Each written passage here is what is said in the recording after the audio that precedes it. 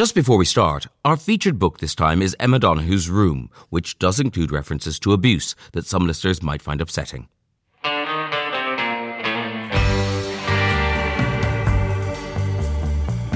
Hello, and a very warm welcome to this, the first in a new series of the Graham Norton Book Club, an Audible original.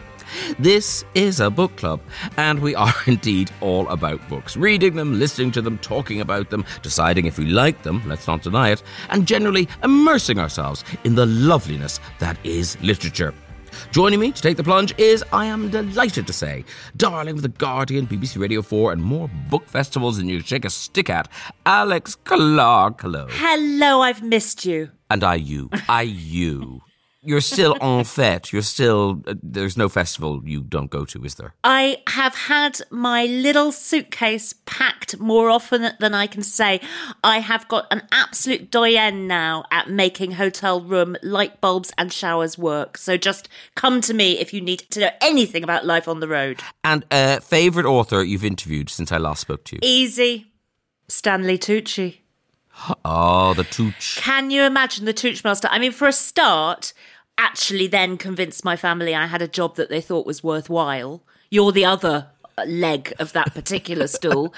And he was, you have a fear, don't you? What if he's not terribly nice? It was absolutely lovely. Walked in looking spick-span, more dapper than you can imagine, engaged me in conversation about olives and had a beer. He was just marvellous. And then the audience loved him. Now all the listeners are going, oh, why don't they have Stanley Tucci on? Oh, it's true. I've made this look like, well, we'll see. He might show up. You never know. This is a shout out to the Tooch. Yeah. All right, everybody. Are you sitting comfortably? Then I'll begin. You can't have a book club without clubbers, and luckily we have some of those. Yeah. Each time on the podcast, we have a book of the week that's been recommended by one of our intrepid crew of book club members. This time it is Room by Emma Donoghue, the best-selling story of a child who has spent his first 5 years locked in that eponymous spot with his ma.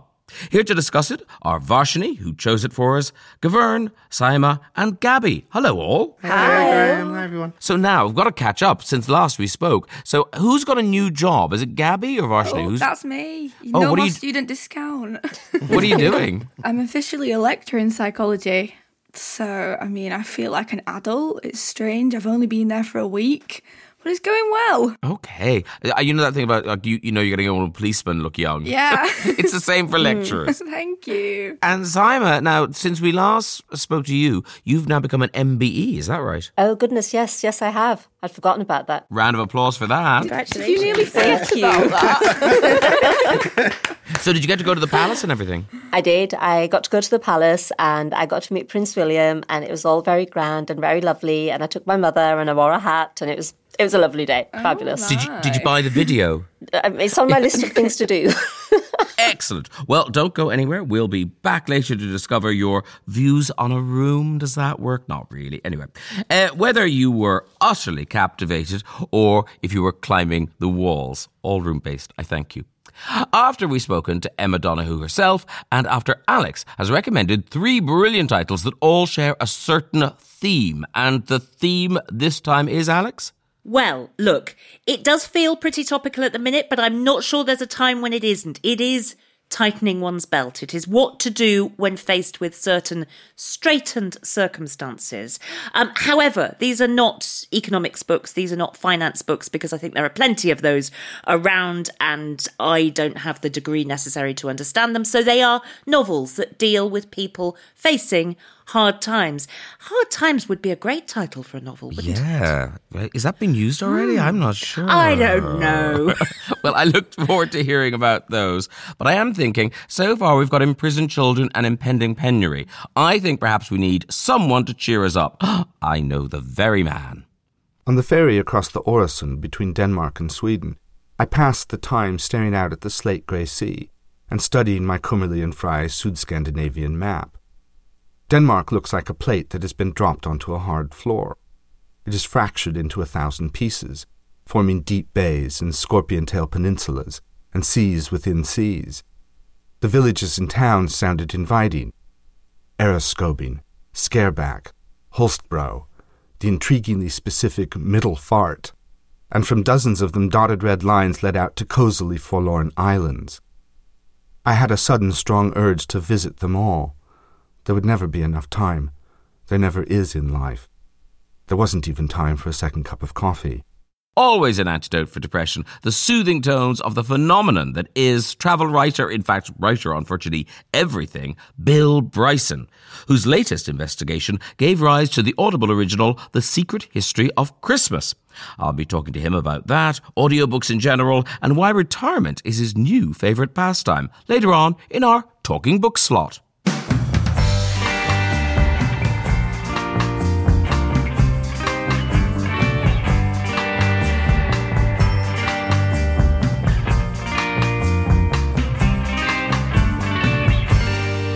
So, let us open up Room. It was published in 2010, was Emma Donoghue's 7th novel, and was shortlisted for the Man Booker Prize.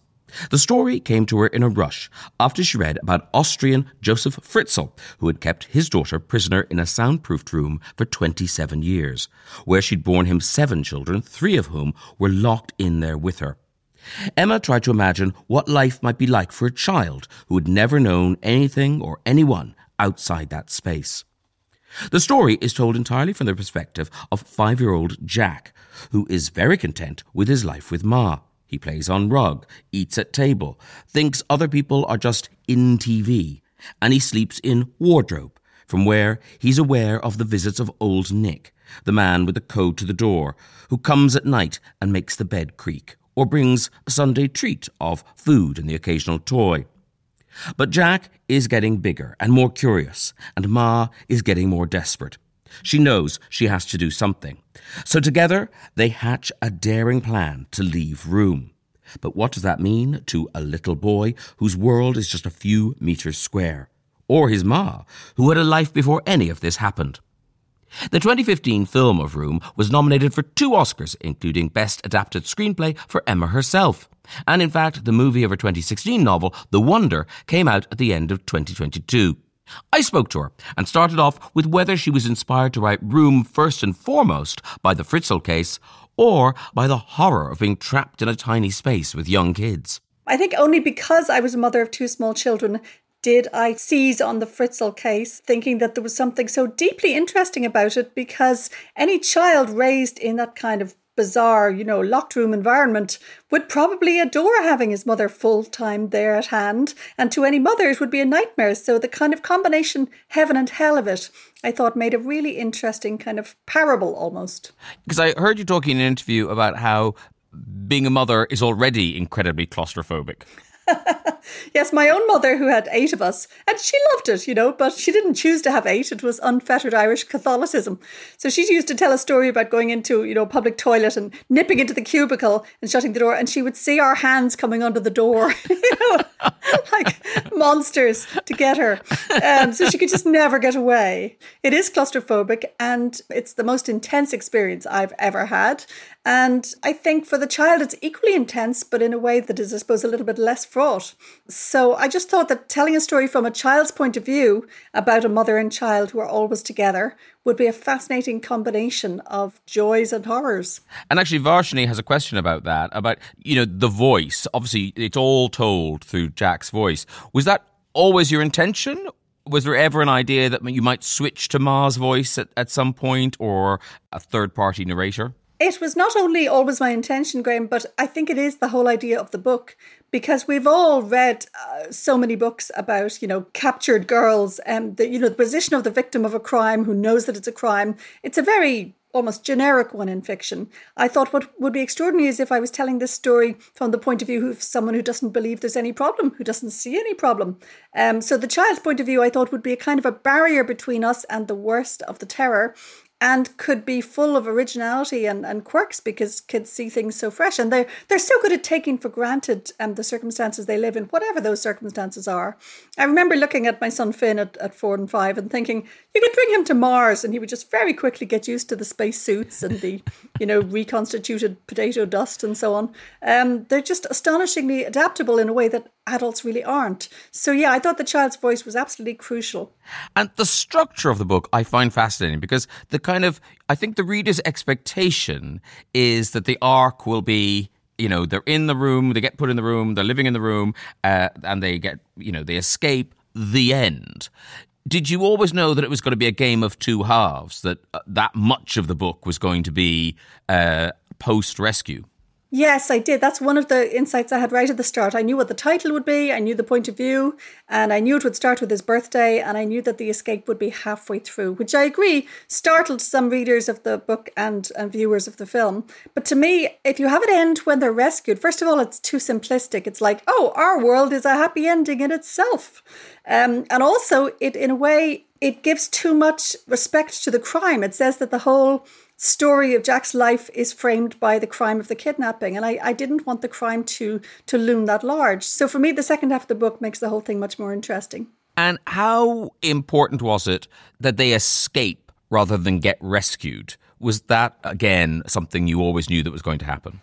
That's a great question. Nobody's ever asked me that, but you're dead right, Graham. If a SWAT team suddenly barged through the wall, that might have interesting effects, but it would not have come out of their character. And, plot that grows out of character, it may not be how real life works, but it's deeply satisfying. If you can give your 5-year-old protagonist in particular some kind of agency. I mean, yes, it's basically Ma who decides it should happen, but that's in response to Jack's growing curiosity and logic and that kind of, energy of his growing up and the fact that he's getting too big, he's too restless, he's asking too many questions.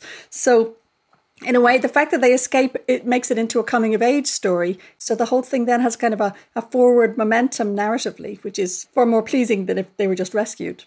A couple more questions from Varshini. She wonders, when you pitched this story to your publishers or your editor, was there any resistance to this idea, or did they lap it up? They lapped it up. I was almost frightened by the enthusiasm of their reaction.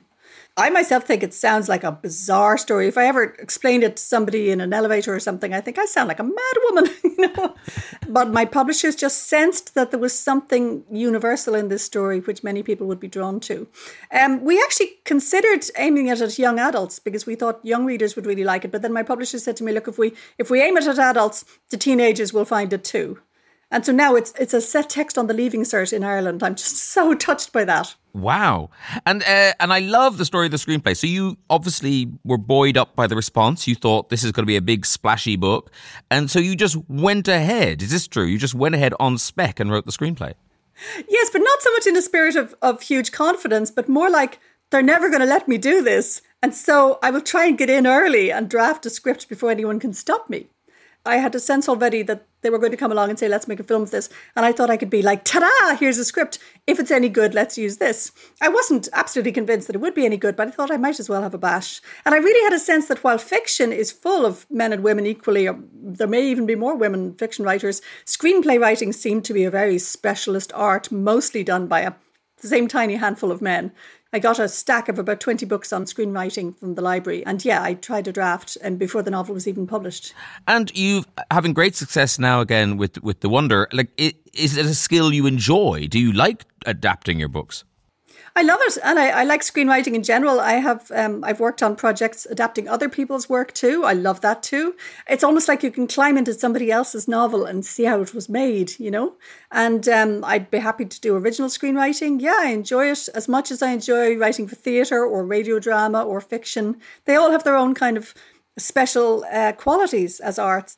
There's some questions we ask all our authors, so let's get to those. The first one is the book that turned you on to reading, and what were you as a child? Were you a bookworm, or did it come to you later in life? Absolute bookworm, and the book that turned me on was not one I read myself. It was one that my babysitter, who was a spoiled priest, a man who was meant to be a priest and then dropped out, he was a wonderful babysitter, and he read me the entire Narnia cycle. So, reading to children can have a hugely boosting effect on their own reading because, it's the gateway drug. They discover a long, complex text and they're like, how do I get the skill to put more stories in my head? So, yes, it was definitely the Narnia books that started me off. The next book I want to know about is a book that you think not enough people know about, one that's slightly, passed onto the radar. It's ridiculous. Something that occurs to me is one that won the Pulitzer. So clearly it did get a lot of attention, but I don't think people talk enough about it now. It's Jane Smiley's novel, 1,000 Acres. I think is an absolute stunner. It's a kind of a replay of King Lear, but on a farm in, I think, Iowa. And it's a stunning dysfunctional family drama about this father dividing up his huge farm between three sisters and how it all goes horribly wrong. So I think it's got a wonderful combination of, the nitty-gritties of dysfunctional family life and then this kind of epic structure of the replay of King Lear. So that's one I think everybody should read. Well, now, 1,000 Acres might be the answer to this question, but I'll ask it anyway. Is there a book that you wish you'd written, that you're just jealous of how good it is? Oh, so many. In fact, that's how I really know if a book is good, when I start to feel myself, getting gnarly with jealousy. For instance, Sarah Waters' novel Affinity. It's not one of her better known ones, but it's so brilliantly written because, without spoilers here, I'll just say that the characters in the novel get fundamentally tricked and deceived and thrown by something. And the readers of the novel, exactly the same thing happens to them. Basically, you unless you're much cleverer than me, you don't guess the ending because you've overlooked something and you've overlooked somebody. And so the novel really makes you complicit in the failings of the characters and really involves you in the same kind of, deep trick that the characters suffer. So, she's just such a brilliant writer. Emma Donoghue talking about her respect for Sarah Waters' Affinity, as well as her own smash hit title, Room. And if you're inspired to read more of her work, then her most recent book, Haven, is the story of 3 7th century monks who set out to found a monastery on an island one of them has seen in a dream. Comparisons to Room have been made, but it is excellent. So, Alex, given the current state of the world might be making us feel like staying at home permanently, how have writers helped us deal with hard times in the past? Well, it is one of their sort of favourite topics. I must just say I was so delighted to hear Emma Donoghue talking about Jane Smiley. 1,000 Acres is a wonderful book and could very much fit into this theme, as could her Last 100 Years trilogy. But she's just an amazing writer. I heartily recommend her. However, I think I might go, if you're agreeable to this, yes. in chronological order. So I'm going back to 1855 in the first instance, and Little Dorrit by Charles Dickens, which is one of my absolute favourite Dickenses, and that might be because I think I did this for A-level, so that way it gets sort of etched into your mind and you can remember everything. Yes. Of course, that could cause some people to never want to look at it again, but I think it's a wonderful novel which begins really in the Marshalsea, the debtors' prison, where Little Dorrit has to go and visit her imprisoned father, and then broadens out to this wild sort of panoramic picture, which includes, now don't ask me why I was put in mind of this sort of thing, but it includes a portrait of the man of the age, Mr. Merdle, who is a financier, and London hangs on his every word, and all his schemes are heavily invested in, and then, funnily enough, they go bust. So it is a marvellous picture of a sort of boom and bust society. Very good. And our next one? Our next one takes us right up to 1939. It's John Steinbeck's Grapes of Wrath, part of his California series of novels that included Of Mice and Men. And interestingly, this was actually inspired by a newspaper series that he wrote called The Harvest Gypsies, which was illustrated by the photographer Dorothea Lange, whose portraits of the Great Depression are incredibly well known. And then it became this novel. It came from that idea, broadened out to make this epic novel of the Joads and their battle during the Great Depression. And it's something, again, I read when I was really quite young, a teenager or early 20s, and has always stayed with me. And it is a sort of humane portrait of what this intense experience of poverty and instability does to this family. It's absolutely wonderful. And how does John Steinbeck make it kind of palatable, not just grim? Where's the pleasure in reading it? Well, I think it's partly because you really follow the characters. So there's a patriarch and matriarch, and then there are these kids. And I remember reading first the character Rose of Sharon, who is a young girl when we first meet her and eventually becomes an adult. And people like Jim Casey, a preacher who's lost his faith and who was based on a great friend of Steinbeck's who heavily influenced his work. So he makes it about the people. And it is a realist novel. It's told in sort of unsparingly realistic and often, as you intimate, grim sort of detail. But you care so much about about these people that you commit fully to the story. All right, third choice, how up-to-date are we going? We're going really up to date. We're going up to right now, and we're going up to a debut novel called The Rabbit Hutch by Tess Gunty. So this is about a low-income housing community in Indiana, and it's the Rabbit Hutch of the title.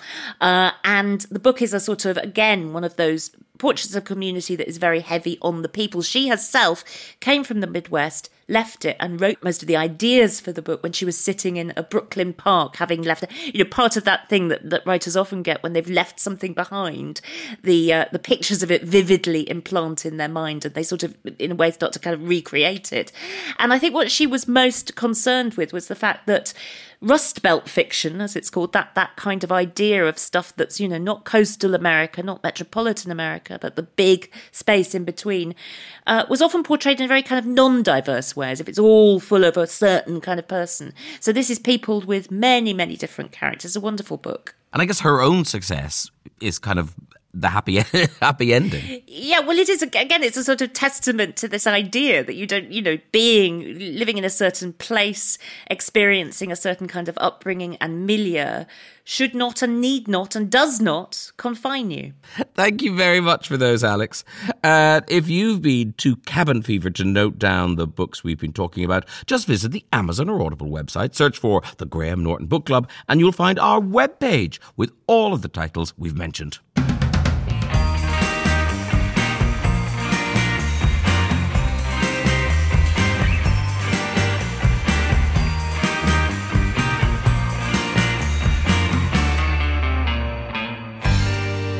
It's time to go into Room. Here to do that are the mastermind behind the Bradford Literary Festival, Saima Aslam, MBE. Hello. That's a good introduction. Is it good? I should start using that. Former teacher, now social worker and timeline maker, Gavern Bennett. How ya? Hello. And our big bosses, Gavern, are concerned that if people have not heard this podcast before, they'll go, what the hell are timelines? So what's your very quick description of what you do? Okay, so I take highly complex subjects and I reduce them to a small red pill, which is 25 entries. Then I add some images to it. And then I add a few academics.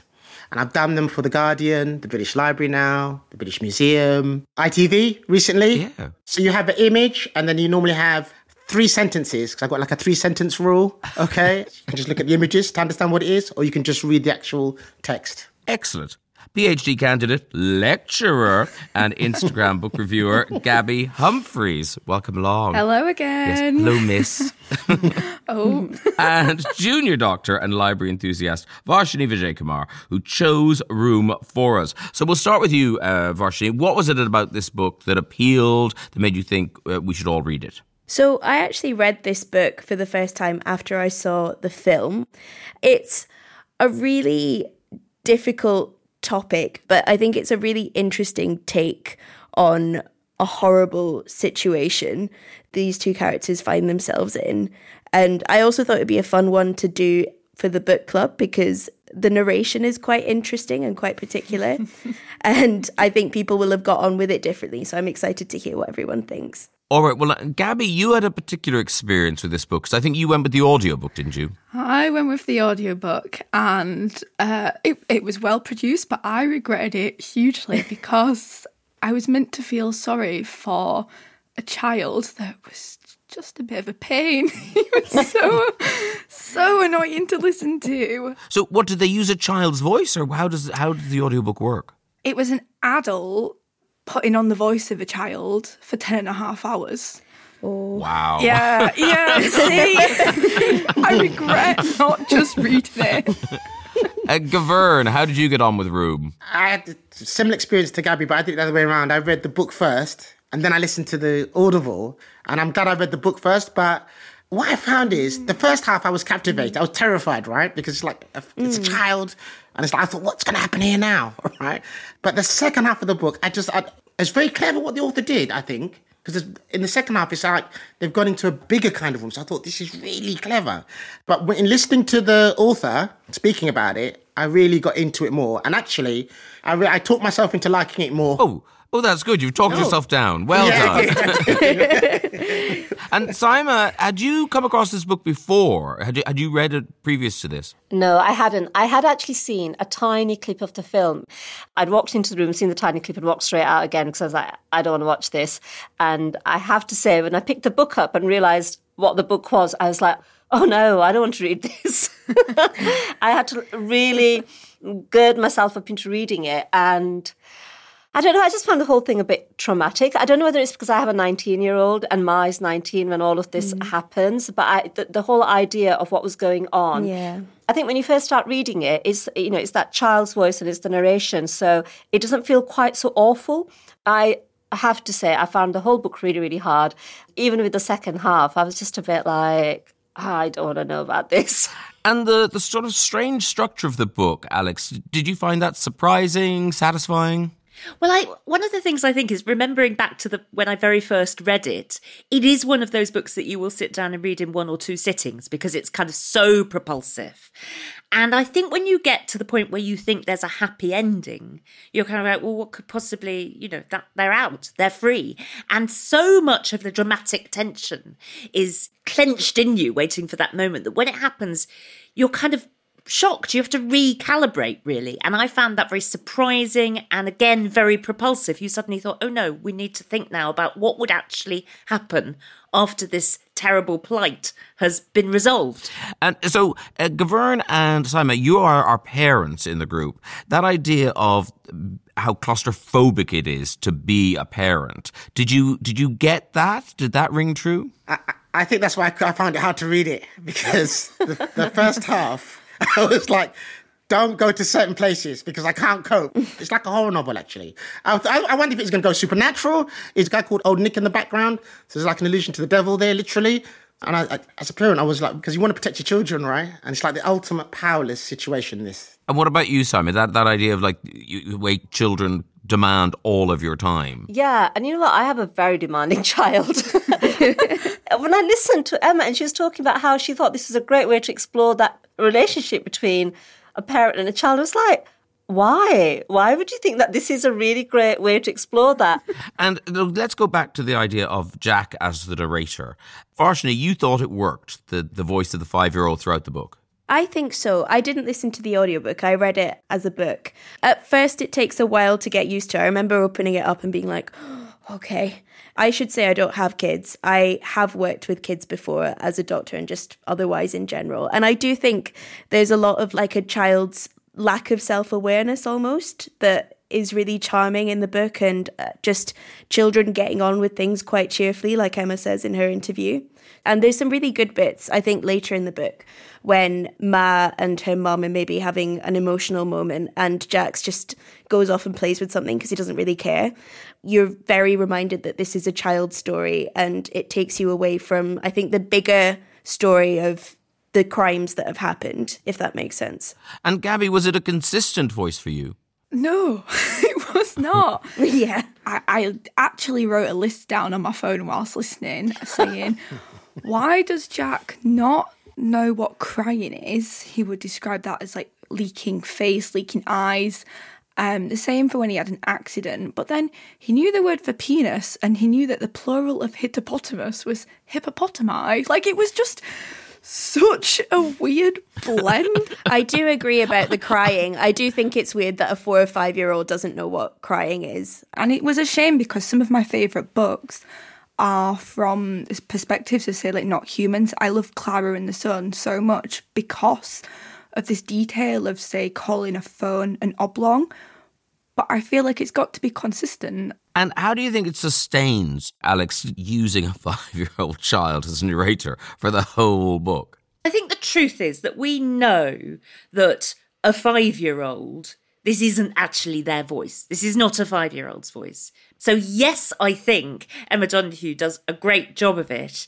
I think that, were we to actually go and try to get a 5-year-old to tell us a whole novel, it wouldn't be the same. But that's okay, because fiction's fiction.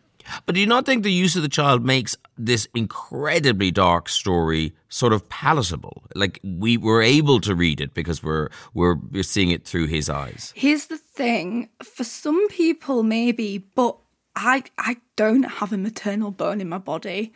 And for me, I quite like these dark crime books. And instead, it was just read by somebody pretending to be a child. It's not what I needed. Because it's a child's voice, I think it makes it light to start with. And then as other bits start coming in and you think, oh my God, this is not light, this is really horrible. And actually, the very innocence of Jack against everything that's actually going on around him, actually, to me, it just highlighted it. It actually made it worse. I think it would be a really different book, as Emma said in her interview, if it was from Ma's perspective. I think something that's interesting, you were saying that you really like those like crime books, Gabby. I really don't. But I think this goes into like the really like human details of the crime, because I think, you know, it's a horrible event and it's a really traumatic thing that's being described. But if something like that is going on for long enough, it does become boring. Like everyone has to find a normal in their everyday situation, even if it's a horrific one. And I think it did such a good job of capturing what it was like in the everyday sense and then describing how they recovered from that. Yeah, the second part with the recovery I found really interesting, with Jack actually being upset that he was no longer stuck in a room. And it might be from a psychology background, but... Of course, you're a lecturer in psychology. I know that. There it is. Getting to actually see this child try and fit in like normal world, and with magazines saying that he runs like a monkey, things like that. I know that's actually happened in cases and it can really like impact development. So I found that half a lot more interesting. Because Gavern, where did you think the book was going when you were reading that first half and you were it was like a thriller?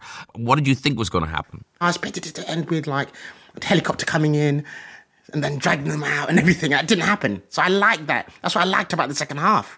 It's just, okay, this is a little bit different and we're getting to see how things might work out. And I like the way, you know, the grandmother and the grandfather, the way people responded, because there's some truth in that. People would respond differently. If you lost somebody, you think you've lost them, and then they come back. It's not true that everyone will be like hugging everybody and tears. Vashini, it's a great book, all right? But I feel it could have been a greater book if it just continued a bit more what it was doing at the beginning. And well, look, basically, if you haven't heard this podcast before, at the end of our discussion, we then like to ask people marks out of 10, how likely they are to recommend it to a friend. So let's start with you, Gabby. Marks out of 10. Yeah, I'll go 6. Yeah, just don't listen to it. Fair enough. Oops. Gavern, how many points are you going to give? Okay, so I started with a 5, but after wrestling with myself and talking and thinking it through, I think it's definitely a 7. Okay. Ooh. Yeah. If we come back in a week, it'll be a 10. Yeah. Simon, what are you giving it? Oh, this is really hard because I don't think I would recommend it to anyone just because I just found it really traumatic. Having said that, I mean, my daughter's really into like all this true crime stuff. And I think if people are into that, they'd probably really love it. So I'm going to give it 5 because I think there are people I would recommend it to if they're into that type of thing. Has your daughter read it? No, but she's watched the film. Okay, and she survived. She survived. Yeah, like I said, she loves stuff like that, but she's not a parent. Vashini, how many marks are you giving it? Ooh, I am going to give it a 9. I think I would say if you really can't stand the child's voice in it, the film is a really good alternative because it has all the same plot points. And Emma obviously wrote the screenplay. And they use a real child. And they use a real child. Okay, well, all that remains is to find out what we're going to be reading next week. And I think, Gavern, you're doing the picking. Yes. So Yes. what and why? Right, so we'll be talking about Memory Man by David Baldacci, in which you're introduced to the almighty Amos Decker, who's the detective to end all detectives. Oh, wow. And the wonderful thing is the start of a series. If you can read this one, you've got another series of books to get onto. Oh, wow. So it's a good intro. It's a good intro. That is Memory Man by David Baldacci. And thank you very much, Clubbers, for talking about Emma Donoghue's Room. And I'll talk to you next time. Bye-bye. Bye. Bye. And now, here's a question for you. How many among us know even roughly where the spleen is, or what it does, or the difference between tendons and ligaments, or what our lymph nodes are up to? How many times a day do you suppose you blink? 500? 1,000? You've no idea, of course. Well, you blink 14,000 times a day, so many that your eyes are shut for 23 minutes of every waking day. Yet you never have to think about it, because every second of every day, your body undertakes a literally unquantifiable number of tasks. A quadrillion, a nonillion, a quindecillion, a vigintillion. These are actual measures. At all events, some number vastly beyond imagining. Bill Bryson became well known for his best-selling and exceptionally funny travel books in the 80s and 90s, titles like The Lost Continent about America, Notes from a Small Island about the UK, and Neither Here Nor There on his travels around Europe. He then turned his attention to a whole range of topics, from the English language in Mother Tongue, science in A Brief History of Nearly Everything, Shakespeare, the home, and the human body. Most recently, he came out of retirement to unravel the secret history of Christmas as an audiobook, which meant, of course, that we had to speak to him about it, starting off with how he's enjoying having hung up his keyboard. I love being retired, and I can't wait to return to being retired but I have to say, I mean, they made a very tempting offer, and when I thought about the subject, actually it's quite interesting, and so I kind of just temporarily came out of retirement as an experiment. Really, really enjoyed doing it. But also, it made me realize that what I really, really enjoy is being retired. So I'm happy to have done this, but now I want to go back to being retired and sleeping and drinking and gardening and not having to do anything that involves thinking or working. But now, we're here to talk about audiobooks. And I'm struck that, you grew up with parents who worked in journalism. When you started, the word was enough. The word was on the page and it did all the work. Does it frustrate you now that audiences want your voice as well? I don't know if it frustrates me. I understand it. I'm a big podcast listener, because I spend a lot of my time out in the garden now. And rather than just sort of mindlessly raking leaves or whatever, I can listen to books and podcasts and things. And I do understand why people would like to hear the author himself doing the reading. Although I have to say, I think an awful lot of authors, and I would include myself, are not particularly good readers of books.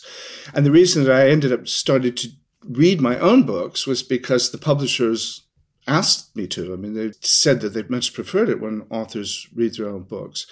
And I found I enjoyed doing it in a strange way because it's really hard work. I mean, it's also kind of a treat to go to a studio and for a week or so have like a job, that I commuted to. And it was, for somebody like me, a writer whose life is mostly solitary, it was really nice to kind of go to an office and have lunch with people and that kind of thing. I did enjoy that side of it. And prior to that, did you enjoy doing sort of author events? Because so much of your writing is funny. So do you like reading it out loud in front of an audience? It's a really interesting experience. And what you find is that stuff that I thought was really great, you get up in front of an audience to read it and they, it goes flat. And the other things that you thought were really lame and you're almost embarrassed to read in public are the ones that get big laughs.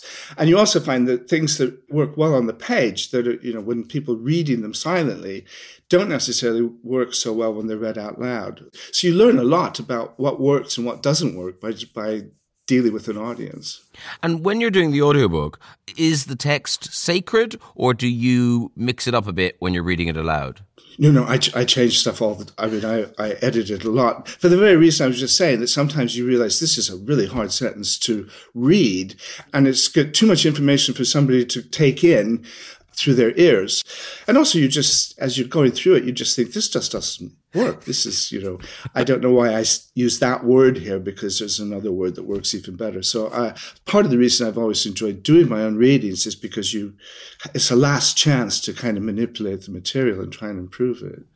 And it strikes me that your books, the writing them is only part of the job. Your books are so researched. You go away and you find out all these amazing things about whatever it be, the body, the English language, or now Christmas. Do you still do that? Do you still have that mind? Are you still kind of, do things get in your head and you kind of go, oh, I must figure that out? That's a really, really good question because one of the things I worried about was I knew I wouldn't miss writing at all. Writing's hard work. But the research I loved, and I wasn't sure what I was going to do with myself in retirement. And so I continue to collect information on lots and lots of different topics as if I may one day get back and write another book.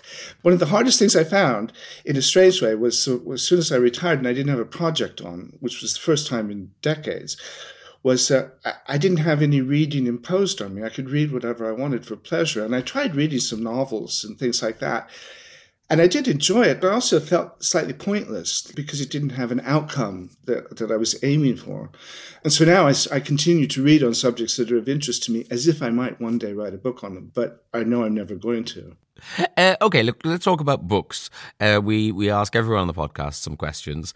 The book that turned you on to reading, and judging by your parents, your lineage of journalists, presumably it was a house full of books.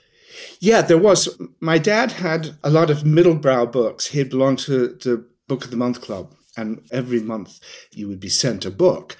And I remember one of the great delights for me when I was like 12 years old was discovering all these hardback books that were on the bookshelves in our living room. And I would take books down off the shelves, not knowing whether they were classics or, had no idea what a lot of these books were. And the particular book that I always remember that really enchanted me, got me into reading, was a book called Lost Horizon by James Hilton, which is the book that gave the world Shangri-La. And it's all about a group of people who are sort of end up in this kind of paradisical valley in the Himalayas. One summer evening, I just stayed up all night reading it, and I was absolutely smitten with it. I reread it again not long ago, and it wasn't nearly as good an experience as I recalled. So perhaps sometimes better not to go back and reread the books that were really influential to you when you were 13 or 14 years old. But it was the book that got me for life as a reader. But also, I think it's rare that there's such a direct line between a book that you loved and something you ended up doing. That you ended up traveling and going to kind of out-of-the-way places and all of that. Well, possibly, yeah. I was always a sucker for the big wide world. Grow up in Iowa and you really want to go out and see something different than cornfields.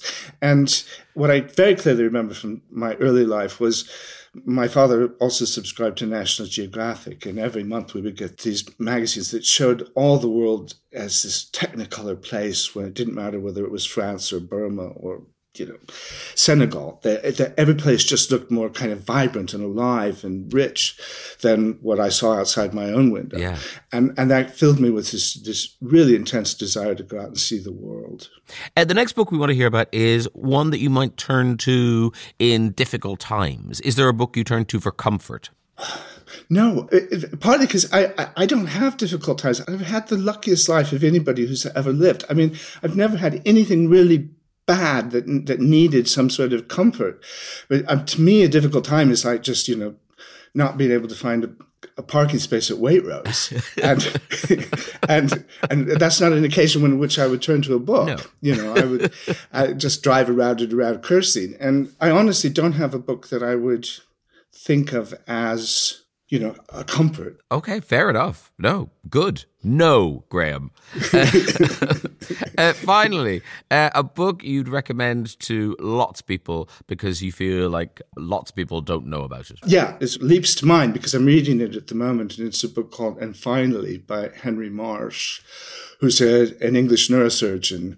He writes really, really well about being a neurosurgeon, but this particular book is about he has prostate cancer, which sounds pretty gloomy, and it seemingly is fatal.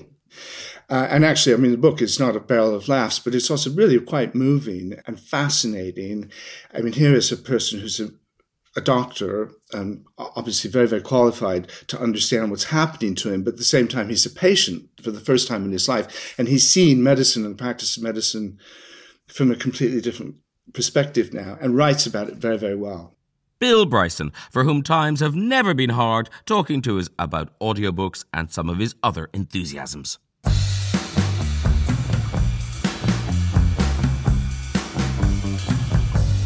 It is nearly time to close up this particular room, but before we go, I hear the creaking of a door, and yes, it is. Audiobook insider and chart maven Holly Newson is here to tell us more about her vital statistics. Holly, what do we need to know so as not to sound like we've been locked up for several years? What's up?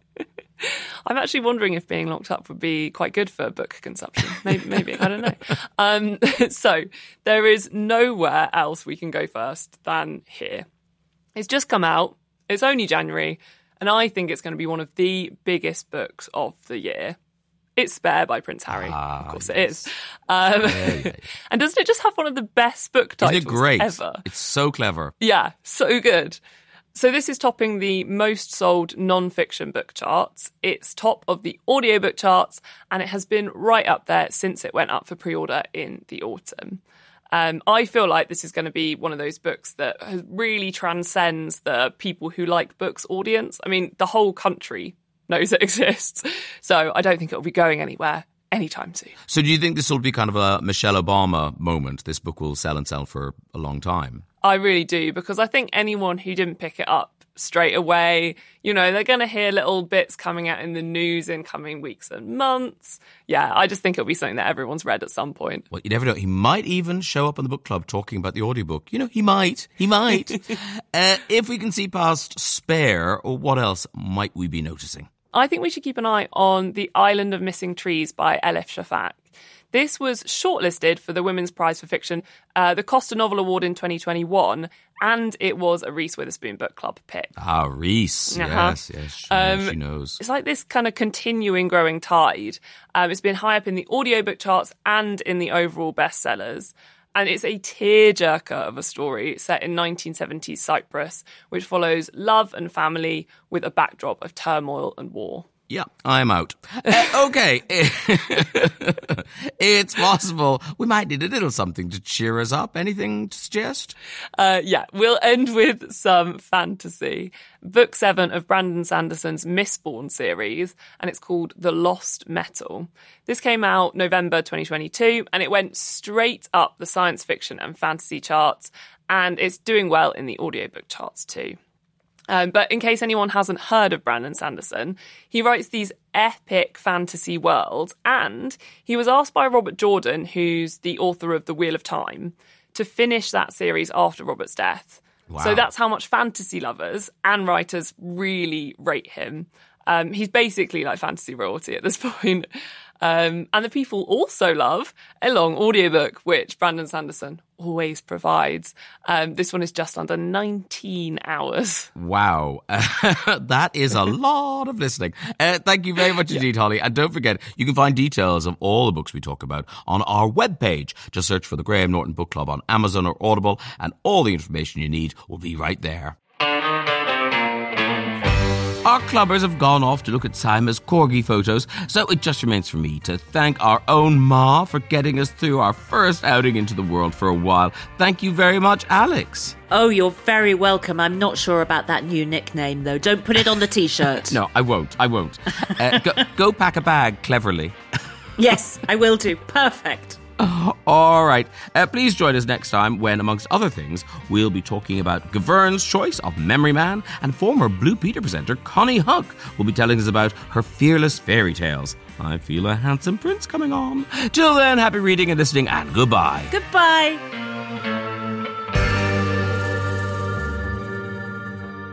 Why just walk the dog when you could tiptoe around a Transylvanian castle, avoiding the watchful eyes of Count Dracula?